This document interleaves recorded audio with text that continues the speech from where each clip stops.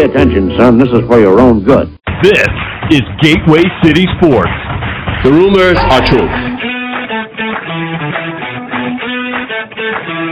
This is Talking Sports on the Bleachers with Don Glenn. A confident young man, a superb athlete. A look at the sports issues of the day. Grab a seat, pop a cold one, and let's talk some sports. You got to get it done. Drive into left-handed field. That ball is going to be out of here. It's gone. It's 7-15. There's a new home run champion of all time, and it's Henry Aaron.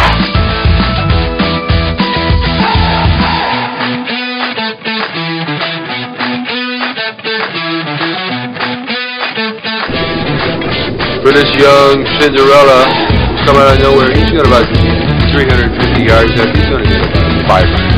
Don't you think? He's got a beautiful catch. He got all of that one. Hey, welcome. Come on up and have a seat. This will be a very special two-part episode of Talking Sports on the Bleachers. Go over to the cooler, grab yourself a cold one. Come on up and sit down, and we're going to talk some sports.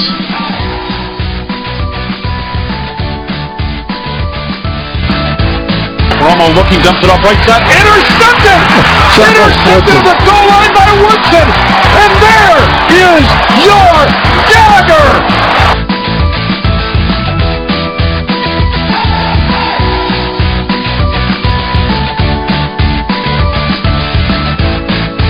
Are you crying? There's no crying! There's no crying in baseball!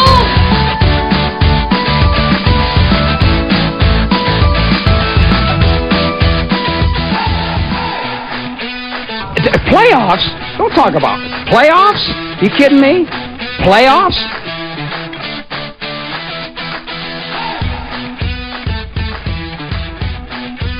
To infinity and beyond! Hey, thanks for coming back this week. We have some baseball news. We have some college basketball news. We have the NFL coaching positions. And, of course, there's this little thing called the Super Bowl. Later on, I'm going to be joined by Derek King, host of the Derek King Sports Show. And we're going to talk a little bit about everything. As it turned out, when we taped this episode, he went on, we got to talking, and next thing we know, it's bigger than one episode can handle. So we're going to make this into a, as Wolfman Jack would say, a good old-fashioned twin spin. Talking Sports on the Bleachers is part of the Gateway City Sports. I invite you to check out GatewayCitySports.com for new information on and sports in and around the St. Louis bi-state area, from the Cardinals to the Fighting Illini. We try to give you a variety of sports coverage with our team of writers and contributors, podcasters. Stop by and let us know what you think, how we're doing.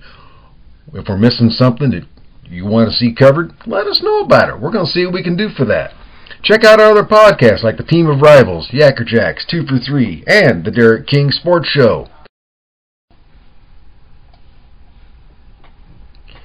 Well, NASCAR's first ever stadium event is in the books. The event was not only the first time in a stadium environment, but it unveiled the next-gen cars in actual competition. The next-gen cars are a departure from the norm of NASCAR, as they are comprised of parts from exclusive vendors. And those parts are available to everybody and need to be used by everybody. In the past, race teams have been their own developer of cars, so parts have always been kind of exclusive, if you will. The next-gen process is said to make it more affordable for teams to get into and compete in the racing environment. Just 23 cars competed in the race. Notable drivers who were missing out of the race were Brad Keselowski, Alex Bowman, Kurt Busch, and Eric Almirola. Joey Logano held off the field for the last 20 laps to win the event. Kyle Busch came in second. Austin Dillon was third, Eric Jones fourth, and Kyle Larson was fifth. Other notable finishers were Kevin Harvick 10th, Chase Elliott 11th, Martin Truex Jr. was 15th, Bubba Wallace 18th, and Denny Hamlin finished dead last. Next up for NASCAR is the Daytona 500, February 20th. Practice starts February 15th with qualifying. February 16th on Thursday. February 17th, the Menards ARCA Series practice takes place at 4 p.m. NASCAR Camping Truck World Series practice at 5 p.m. NASCAR Cup Series Blue-Green Vacations Duels will start on the 17th at 7 o'clock and then 8:45. On Friday the 18th, ARCA Series qualifying groups at 1:30, followed by the truck racing single qualifying at 3 p.m. NASCAR Xfinity practice starts at 4:30 on Friday. The Cup race's third practice will be at 6 o'clock that day. At 7:30, the Camping World Next Era Energy 250 will start. Saturday morning, we'll see the final Cup Series practice at 1:30. Xfinity Single qualifying at 11:35. At 1:30 Saturday will be the ARCA Series Lucas Oil 200 driven by General Tire. At 5 p.m. it will be the Xfinity Beef What's for Dinner 300. Then on Sunday at 2:30, the Great American Race Daytona 500 on Fox. All other events will be on FS1, so check your local listings. It's going to be a busy weekend in Daytona there, folks. I got this feeling. I don't think I'd go looking for a hotel room right now because they're probably all booked up.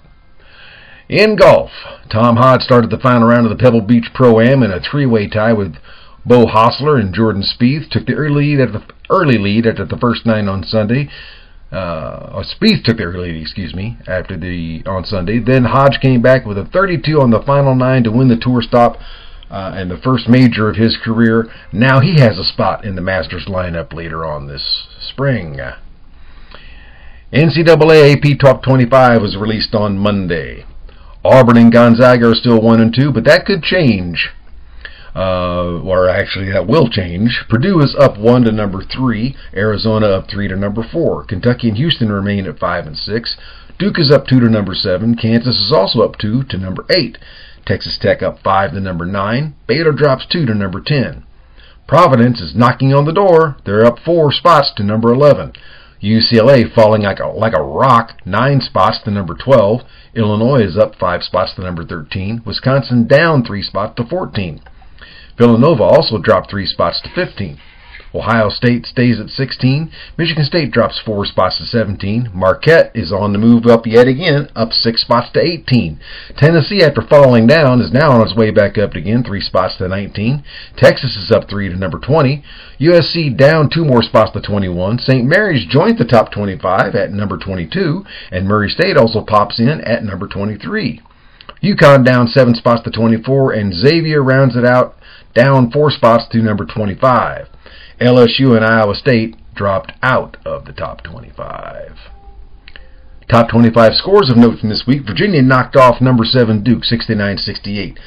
Number 20 Texas defeated number 8 Kansas 79-76. Number 24 UConn beat number 18 Marquette 80-72.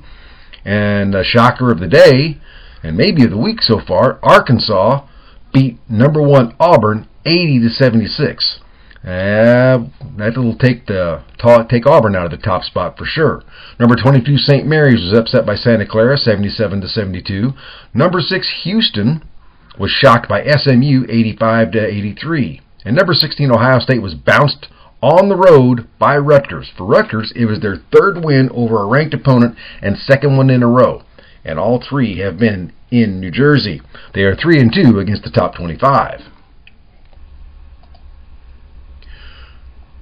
Purdue, who had a chance to move up in the rankings given the Auburn loss, kind of spoiled that Thursday. They beat Illinois on Tuesday, 84-68, then lost Thursday night in Ann Arbor to the host Wolverines, 82-58. Now they have a quick turnaround and face Maryland at home on Sunday. The loss also drops Purdue to 2nd in the Big Ten behind a tie between number 14 Wisconsin and number 13 Illinois. Wisconsin puts its share of the Big Ten lead on the line at home Saturday against top 25 killer Rutgers. And Illinois will host Northwestern on Sunday. Gonzaga can pretty much solidify the number 1 spot with a victory Saturday over number 22 St. Mary's. A couple other top 25 matchups will be number 20 Texas at number 10 Baylor, and number 12 UCLA will face off against number 21 USC. In tennis, Rafael Nadal won the Australian Open in 5 sets to claim his 21st Grand Slam title. Nadal, who is ranked number 5 in the world, beat number 2 ranked Daniil Medvedev. I hope I pronounced that right. On the women's side, number 1 ranked Ashley Barty defeated Danielle Collins in straight sets. It was her third Grand Slam title of her career. In Major League Baseball, CBA negotiations update, and we actually have one this time, folks. This is not the old, well, they met and everybody went their separate ways. A press conference was held Thursday by Major League Baseball Commissioner Rob Manfred.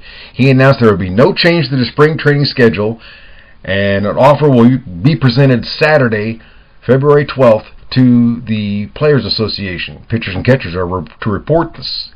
Some on the 14th, most on the 16th and 17th, and the first spring training game is set for February 26th.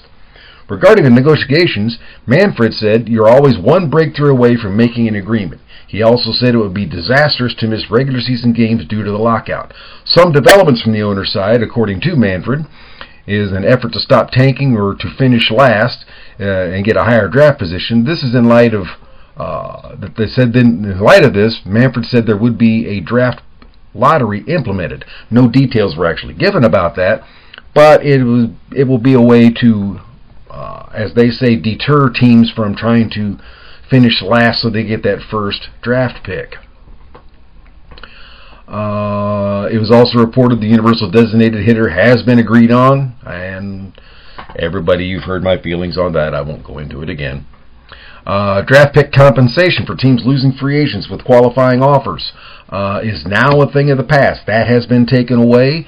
They said the union felt that was keeping teams from going after free agents who refused a qualifying offer because of the penalty of giving up a draft choice. So that is no longer a obstacle for the union. Manfred also said, "We'd like to expand the playoffs. Owners want a 14-team playoff. Players only want 12. I want nothing. I want to leave it the way it is. I'd actually like to eliminate a wild card team. Just have one wild card. The only expansion that really makes sense is if you're going to have 2 wild cards, you take the wild card game to a 3-game series instead of a 1-game playoff. Reducing revenue sharing, which is taking money from the higher revenue teams like the Yankees and Dodgers, directing it to smaller revenue teams such as the Pirates or Marlins. This has been a contention of players and owners, and according to reports, it is still off the table and a non-starter in negotiations. So we'll see if Manfred's optimism plays out here. So I don't know what's going to happen. At this point, it's anyone's guess. As I said before, and I'm going to go on off a slight little rant here. I've mentioned before that I am 1,000% against adding teams to the playoffs. In my mind, there are too many teams right now. You've got 5 teams, 2 play for the wild card. Right. Some of the things that I've heard that's come out about an expanded playoff is it'll be 14 teams, and the higher teams will have the right to pick who they want to play. That's ludicrous and stupid. Again, it's Rob Manfred being an idiot, and I just don't know where his head is at with this. If you're going to expand the playoffs, fine.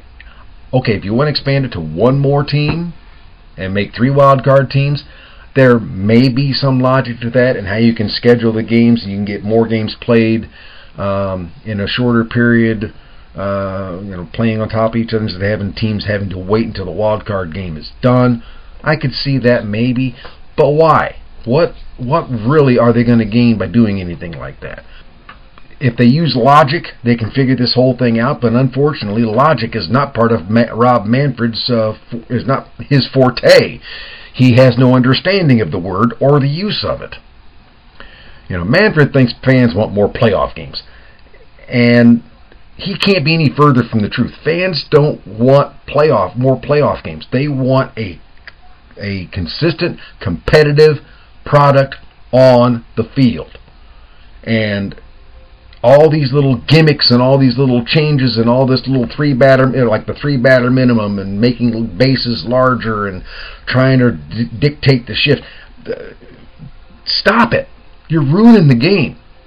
And as I've said before, Mr. Commissioner, I want you on this show to explain yourself. I want you to talk to me.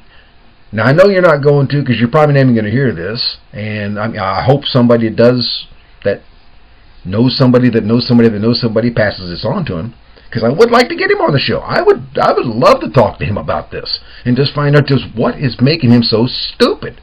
Because you can't sit there and tell me that he's got the interest of the fans at heart when he keeps screwing with the game, when he keeps making little itty-bitty changes that he thinks are little changes that change the whole complex and continuity of the game.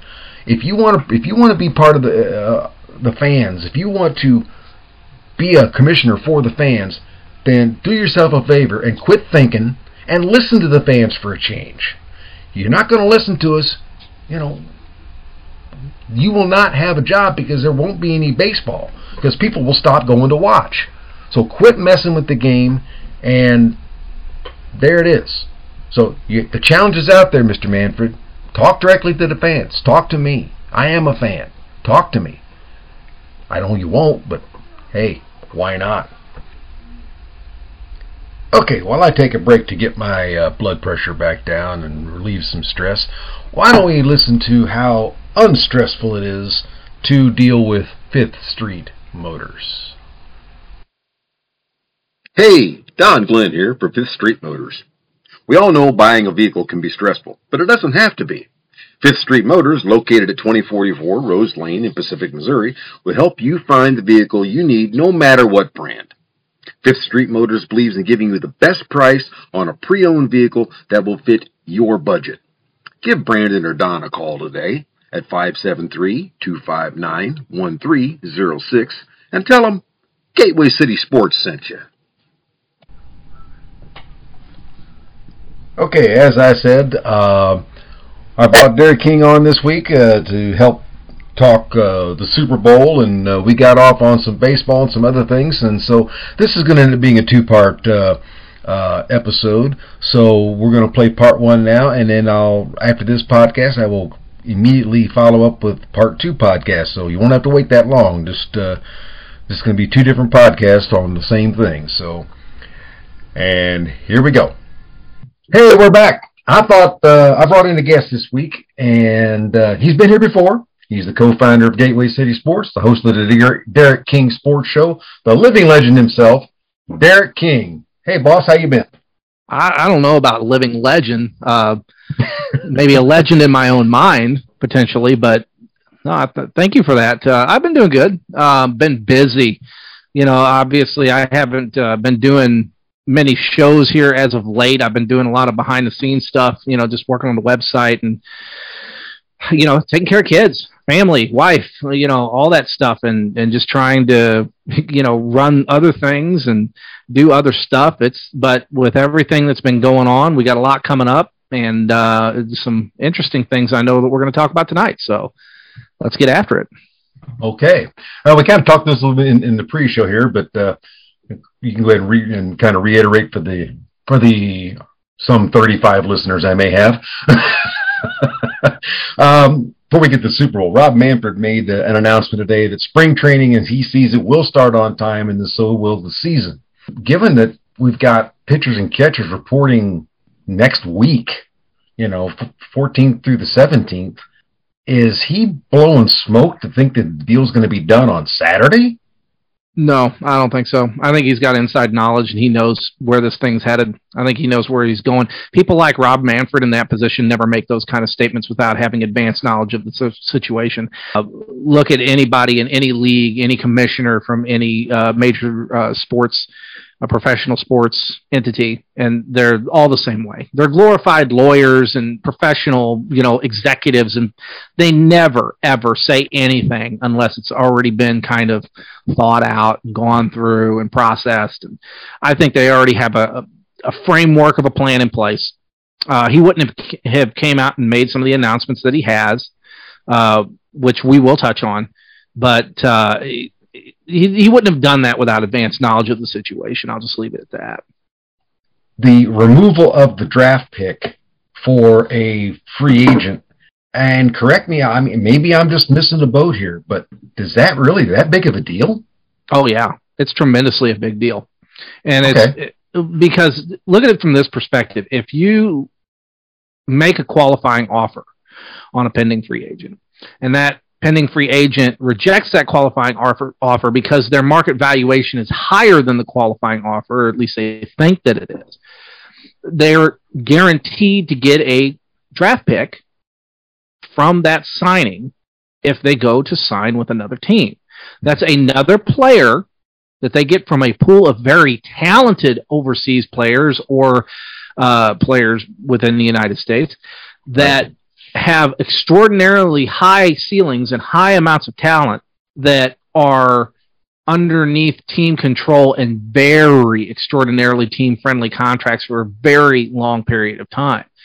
So it's a multifaceted, multi-leveled problem that needed to be addressed. I'm glad that they addressed parts of it. There's still more that needs to be addressed associated with that, but it's definitely something that needed to be done, and I'm glad it was done.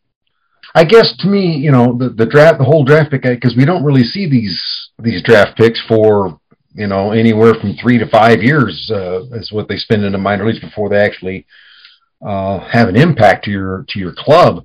So that's why I was just kind of curious as to what the draft pick idea, because, unlike the NBA, the NFL, where you get your draft pick can sometimes start right away the next season. It just doesn't work that way in baseball. I mean, you're spending at least 3 years in the minors before you even see a major league ball club. So that's why I was just kind of curious as to, how big of a deal that draft pick would actually be. I mean, and would that actually be enough to cause teams to tank? Yeah, well, that's the problem. It compounds the problem of tanking. When you allow teams to have a qualifying offer draft pick choice, that's what what's the word I'm looking for? Basically, it compounds on the problem of tanking. And where you have teams that are getting, B plus, A minus, A potential players, that yes, they might be 3 years off. They might be 4 years or maybe even 5 years, but they're blue chip prospects. And they're prospects that it's almost darn near a can't miss on some of them. Well, I mean, look at the Rule 5 draft. I mean, now teams are so careful about protecting certain particular players in a Rule 5 draft and keeping them on the 40-man that they don't want them to be snatched up by a team like the Oakland Athletics, right?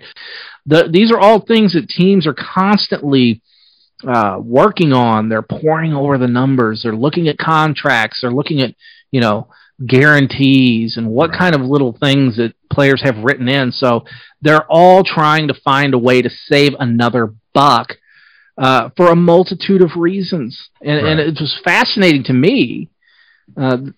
Earlier today, I actually saw a timeline graph to where they go like the year 2000, 01, 02, 03, 04, 05, and they do these like graph counters, and it was fascinating to me to see they had a side-by-side of like player contracts and team valuations, and how the team valuations nearly, or actually probably more than tripled, almost quadrupled, and where the players' salaries only came up. And I think it was somewhere to the tune of like 10 to 12 billion that teams had advanced in valuation, and the players only advanced somewhere around 4 billion.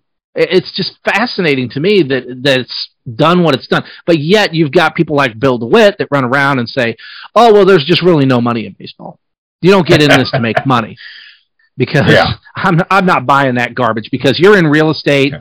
You dabble in all sorts of different types of stuff. Trust me, there's a lot of money in this business. Oh yeah, you're not a Major League Baseball club owner if that's the only thing you own. I mean, you've got to have other interests, and I mean, like with the DeWitts or anybody else that owns a team. You've got, well, Steinbrenner had his shipping industry was what backed back the Yankees for years. And here's another thing to look at too. The Yankees own the Yes Network. They're involved in that. The Yankees are also involved in partner with Jerry Jones and Legends Hospitality. Let's not even get started into all of that rabbit hole, because trust me, I've been Mr. Tinfoil Hat for the last 3 years about all that stuff. People calling me absolutely nuts. You're completely off base on this, but these owners have their tentacles in absolutely everything. There's no way to get them out. They're in everything. And again, it goes back to, if people think that these owners are in the poorhouse, they ain't in the poorhouse. Same thing with NHL owners. Yeah. They think that they're in the poorhouse. They're not. They're making stupid money hand over fist. I mean, maybe you're not making as much money as the owner of the Pittsburgh Pirates as you are the Los Angeles Dodgers, but you're still making money. You're not making NFL money. Let's be fair. Not making NFL money. No. Like the NHL, the NHL would love to make Major League Baseball money. It's funny to me that like the NBA. I sit there and I think of the NBA and I think of a handful of teams that actually make money, right? That are big market teams that really do well every single year, like the Knicks, the Celtics, the Lakers. I just think of those kind of generational teams that even you and I and even the kids nowadays grow up on, looking at those like the Yankees, like the Cardinals, like the Dodgers, and those type of teams that are these just perennial winning teams that just always go out and have success. But I'm fascinated to see where it is that they make money too. And I've never really dug that deep into the NBA as far as, how their business practices are, but I'm sure it's probably not far off from the similarities between Major League Baseball, the NHL, and the NFL. So yeah, true. What do you think about his comment of a draft lottery? I think that it's a step in the right direction to keep teams from tanking. The reality of the situation is that I'm afraid that there's always going to be a route around it. Yeah. There's always going to be some kind of avenue that teams will be able to take to skirt the system. They'll find something. They'll find that gray area to weasel into in some capacity. What they might end up doing. Now, does baseball allow draft pick trading? Can you trade a draft pick in baseball? I don't really know. And even if it is possible, which I would assume that it is, once you hold the rights to a player and have them under contract, they are your property as far as that's concerned. Right. You own their contractual rights. So you can trade them, you can sell them, you can do whatever you want. It's the same thing with managers. Managers are under contract. They could be traded. I know people think that's bonkers. Coaches are traded in the NFL. It happens. It does. It's very rare that it happens, but it does happen. If you are a contracted talent, you can be traded. Well, here's a perfect example of that. In 2001, 2002, during the whole Moneyball era in Oakland, which I'm a big fan of the Athletics because, ever since the 80s, actually really, going back further, but I wasn't really born until the early 80s. So it's one of those things where I kind of go, well, can't go back that far, even though I know the history. But in that early 2000 period of the Moneyball period, when they had brought in, and I can't think of his name now off the top of my head, but when Billy Beane had brought in that office personnel person who was over player development or draft analysis or whatever it was, I can't think of his real name, but he traded for him. He bought his contract from the Cleveland Indians. And we're talking about a front office executive. We're talking about something not executive, but a front office, just nobody, as far as that's concerned. Somebody over player analysis or draft analysis. I mean, come on, you kidding me? And so if that's able to happen, I would assume that drafted players can be moved. I wasn't just talking about the drafted players, but the picks themselves. Oh, the picks themselves. Well, then in that instance, that's really difficult to say because I've never seen it happen. Yeah, I'm gonna say I don't think I've ever heard of it happening. So that's why I was just curious because that would be one way around it. If you are a team, you can trade for somebody who's going to be in the lottery, right, as opposed to being outside of it. Right, and that does happen in other leagues. I've never seen it happen in MLB. People can correct us if we're wrong, but I've never seen it happen. Yeah. Hey, we're going to take a quick break here and listen to a message about the Sean Wiley Group. Hello, this is Don Glenn from Gateway City Sports. We all know how important it is to stay protected. Sometimes life throws you a curve, and that's why you need Allstate. The Wiley Group has 2 locations in Festus and Arnold to serve you. They offer home, auto, boat, motorcycle, business, life insurance, investments, and so much more. They offer a customized approach that's unique to your situation to make sure you, your family, and your assets are properly protected. They also offer great rates and savings. Give Sean and his team a call today at 636-764-6294.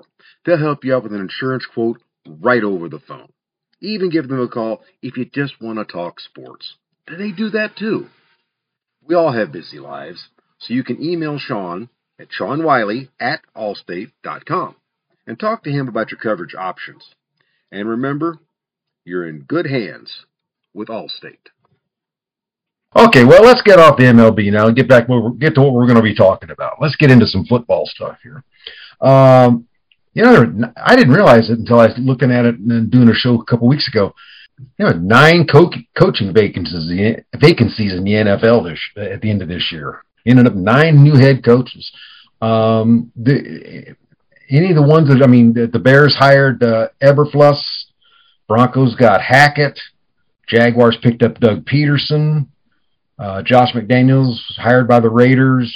Daboll was hired by the Giants. And then just this week, New Orleans promoted their defensive coordinator, as did the Texans. Dolphins picked up Mike McDaniel as their head coach, and Vikings are supposedly expected to hire Kevin O'Connell. Any of those guys surprise you? A majority of them. Oh, really?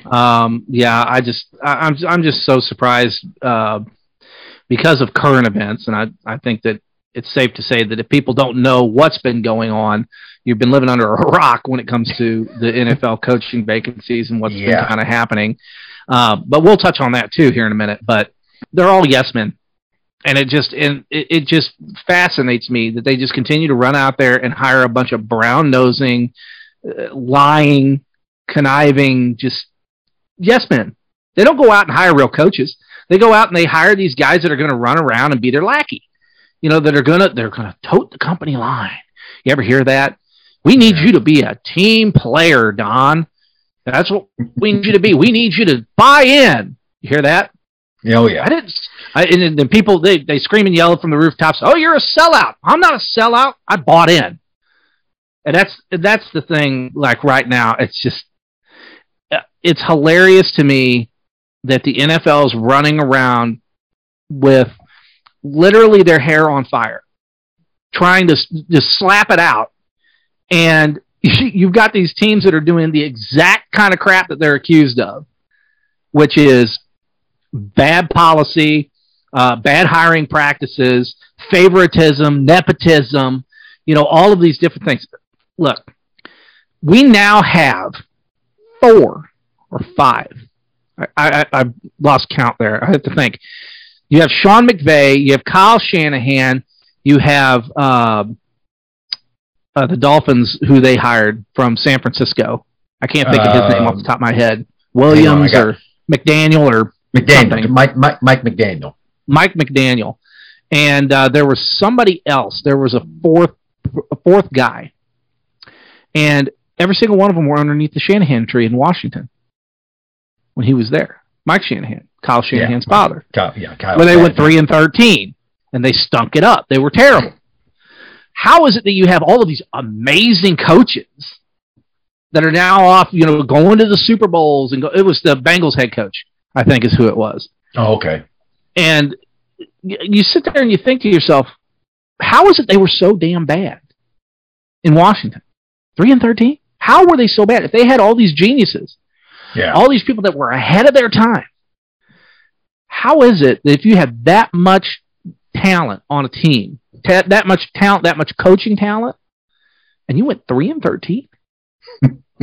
I mean, that's kind of stifle the mind, doesn't it? Right. It just boggles the mind. But going back to what you were saying about, does any of these hires surprise me? Really, to be honest with you, the only one that doesn't surprise me,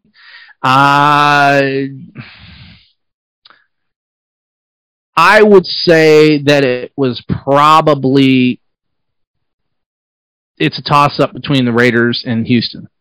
And the reason that I say that is because with the Raiders, they needed somebody that had coaching knowledge, that knew how to coach a team. They're right there. They're on the cusp of making that turn to being successful and being good.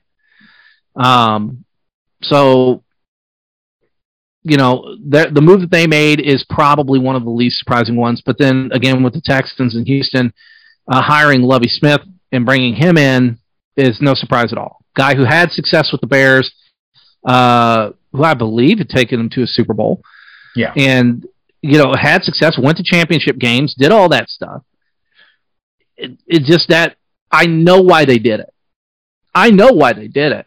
And it's hard for me to say and put it into, you know, 160 characters or whatever, how many characters you could use on Twitter anymore nowadays. I don't even know. I don't even count. But it's hard to articulate that in such a short frame. You have to write a story. You have to write an article or a story on it, because the reason they did what they did is because of the Flores lawsuit. Yeah. And I was wondering if that lawsuit was going to have an impact on these hirings. Absolutely. You know? Absolutely. It had an effect on these hirings. And I'll tell you why. Because Flores was a number 1, number 2 consideration in Chicago. Mm-hmm. And then he was the number 1 target in Houston. And there was a couple other teams that he was, if he wasn't in the number 1 or number 2 consideration slot, he was definitely in number 3 for sure. The Giants was surprised because he's a New York guy, right? And so he comes from that Upper East Coast, you know, tough, you know, neighborhood, tough, you know, upbringing, all that stuff, tough mentality, kind of bulldog type of approach. And for him to be turned away, not only in that, you know, and let's call it what it is, it was a absolute sham of an interview. They knew they were going to hire Dabble. They knew what they were going to do. They did it anyway, and the only reason that they interviewed him is because they had to meet the Rooney Rule. They had to meet the protocol. They already knew what they were going to do. They didn't even give him a fair shake. Similarity goes back to what the Denver Broncos are being accused of, and the kind of the level of that also as well. But the Houston one is the one that really interests me, where I've had conversations with people in that market and people that are really tied into the Texans, really tight, and said, you know, hey, he was the guy until this lawsuit thing came about. And once the lawsuit thing came about, he was off the reservation. It wasn't going to happen. Yeah, he was done. He torpedoed his career. And, you know, I got to applaud the guy.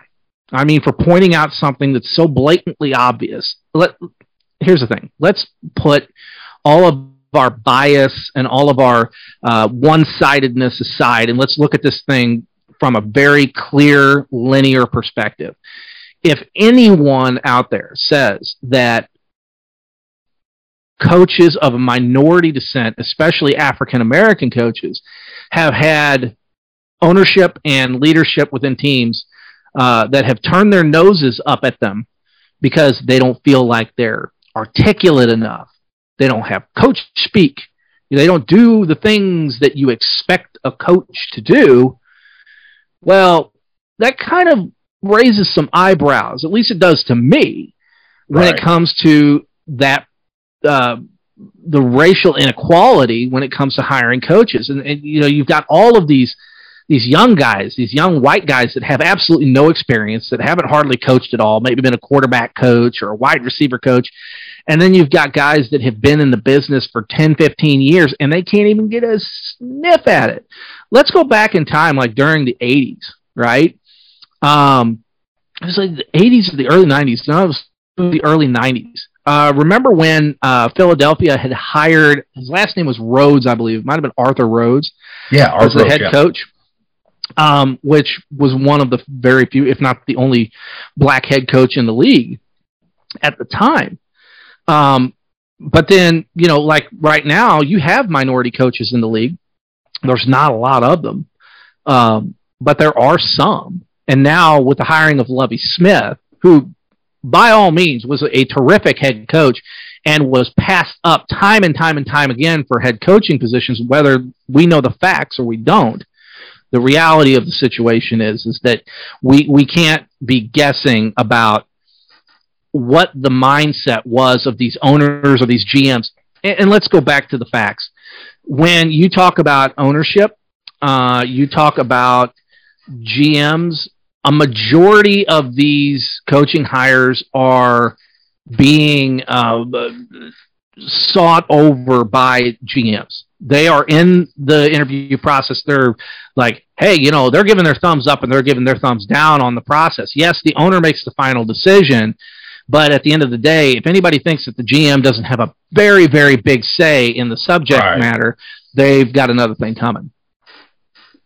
Well, that's one thing. Speaking of GMs, that's the one thing that with the Raiders grabbing their general manager and head coach out of the same organization, stealing the New England Patriots from the New England Patriots. There, they grabbed their player, and I can't remember the guy's name. I don't have it on me right now. The player development guy from the Patriots to be their GM, and then saying, unlike other GMs they've had in the past, he's actually going to have a say in player acquisitions and personnel decisions.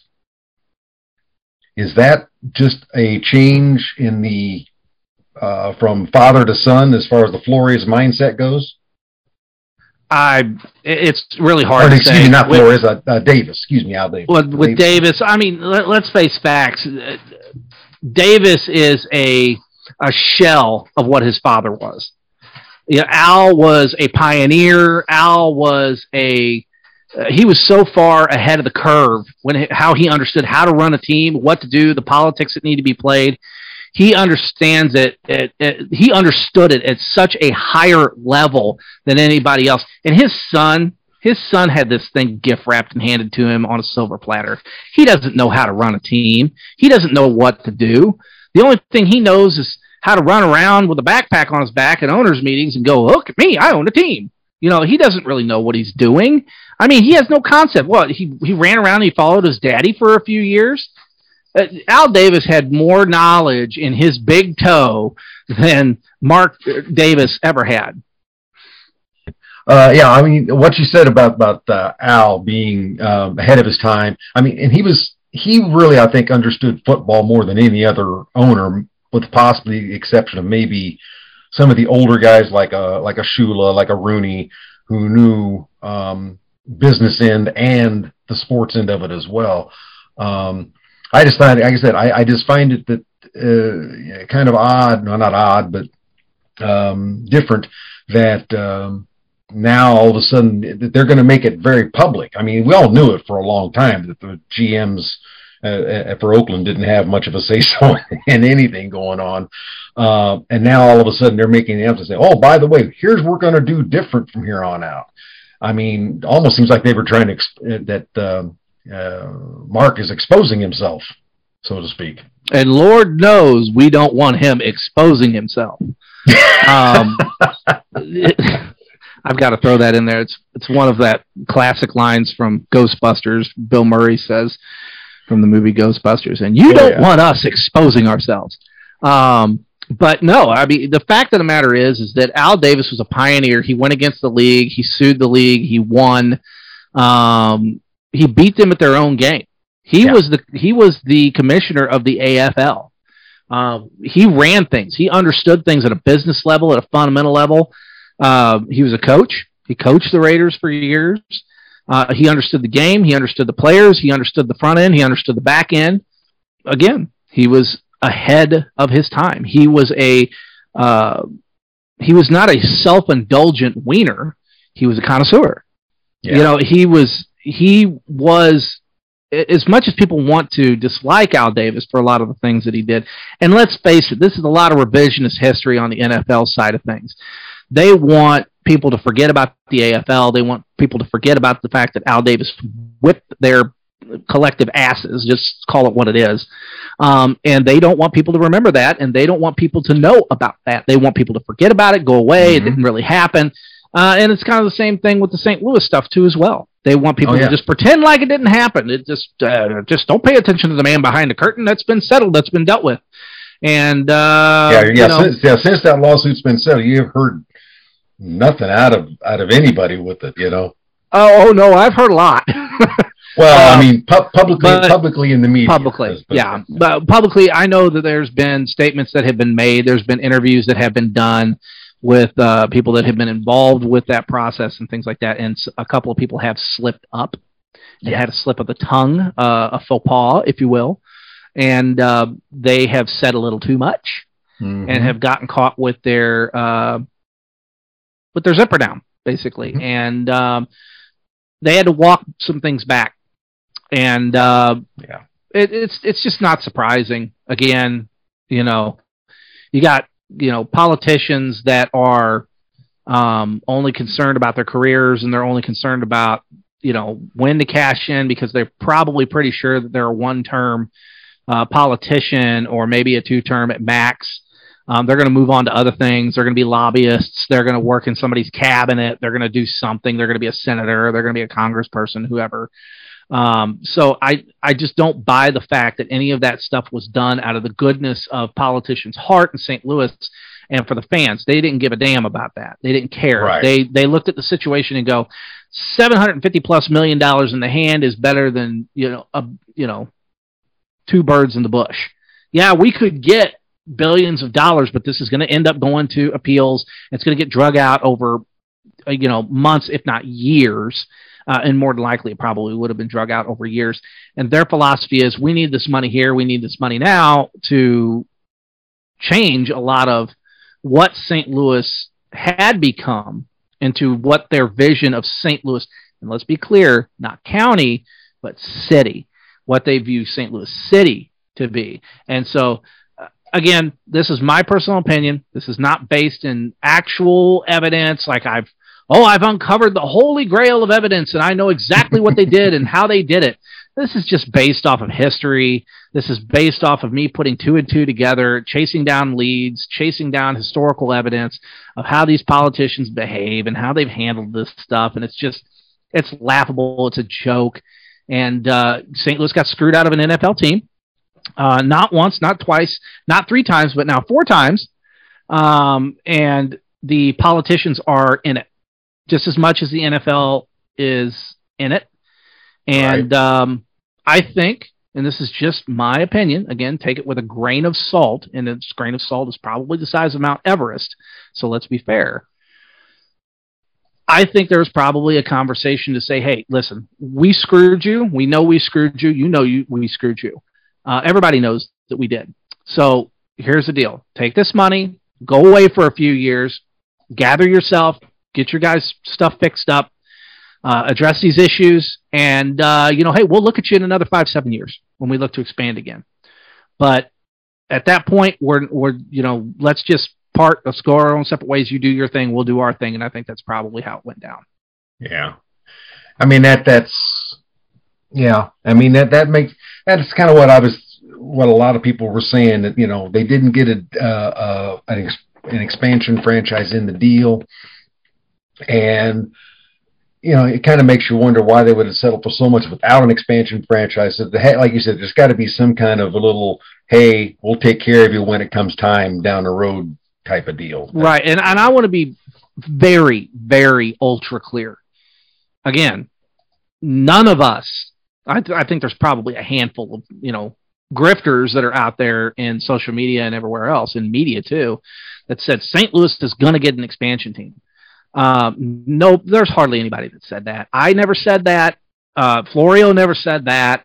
Daniel Wallach, Dan Lust, from Conduct Detrimental, their wonderful podcast, go check it out. Especially some of the stuff that they did over that case. It's fantastic stuff. Howard Balzer never said that. Randy Carricker never said that. Tim McKernan never said that. And these are some of the people that I know that are like in the know right? They've got insider information, inside knowledge of the situation and that a lot of people greatly respect, including myself. And for them to sit there and say, listen, could a NFL expansion franchise be on the table? Well, anything could be on the table. I mean, you could have an NFL expansion team, you could have a stadium, you could have billions of dollars, and you could have a pig that flies through the sky. All of that could be on the table. It could all be on the table. But the reality of the situation was, I think that all of us were pretty clear in our conviction to know and understand that it was a very high likely of improbability, not impossibility, but improbability that could potentially happen. But when we're being fed information by other sources that are close to the situation, I will point out one particular person in particular, which was Ben Albright out of Denver. I like Ben. I don't have any problems with Ben, but Ben's a mouthpiece. Ben's a mouthpiece for the Kroenke family. He was putting that information out there because the Kroenkes knew, especially Stan, knew that if they put that information out there, because of how desperate people in St. Louis were for another football team, that it would light the fire of the NFL to get in there and settle and take Kroenke basically off the hook. That's really what it was all about. They were trying every avenue they could to get Kroenke to keep him from paying that money. Right. But the NFL didn't balk. The NFL didn't back off. And what the NFL did instead is said, okay, we're going to have a closed door meeting with the city of St. Louis County and the RSC or the PSA, NSA, QSA, FBI, CIA. I don't know what they're all called, all the entities within St. Louis. But that's what it really kind of comes down to. My thought is, if you really want, and I know a lot of people ask me this and have asked me this question a lot. Thankfully, it's kind of slowed down because I've been off the radar and not really talking about it. So people have kind of slowed down in asking me this question. Maybe they realize that I'm kind of fed up with it, but it's this. St. Louis will never see an expansion team. And I really do not like using the word never, but never. Yeah. The only people that are going to get expansion teams are going to be massive hub cities, like London. We'll get 2. Germany, Berlin, they're going to have an NFL Europe. Here over the next 10 to 20 years, they've already announced that they're going to have a NFL game where in Munich or I think so. wherever I it is saw it's that. over in Germany. I didn't read all that, but I saw. Yeah, I think Munich That's is their where move. they're talking. That's their move. They're going to have NFL Europe 2.0. And they're going to have, that's where they're headed with this thing. And people better come to the realization and wise up, because the NFL is going global and they're doing it right now underneath your nose. You just don't realize it. And they're going to be in Europe. That's where they're going to be. And then they're just going to expand from there. They want to get in those huge, massive markets. They want to get into, Hong Kong. They want to get into Japan. And, they want to get into Taiwan. They want to get into India, the country of India. They want to get into these huge, massive population areas to tap into just more money. And that's what it all comes down to. So people better come to the realization that this is what it is. And, there's a whole lot of other different stuff that we could go on for hours for, and we won't. Oh yeah, no doubt. We won't go down that rabbit hole. No, let's not hit that rabbit hole yet. Yeah, I don't want to do that because we'll be on here until the cows come home. Yeah, I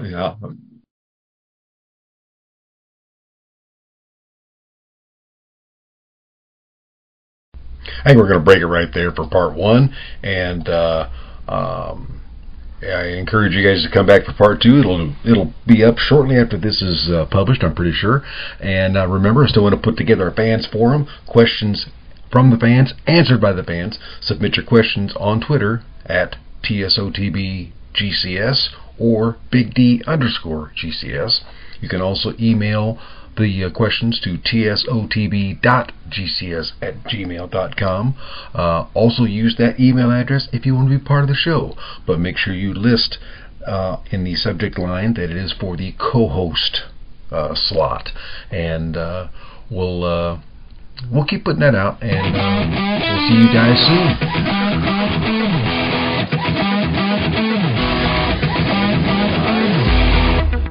Thanks again for joining us, and you have been listening to Talking Sports on the Bleachers.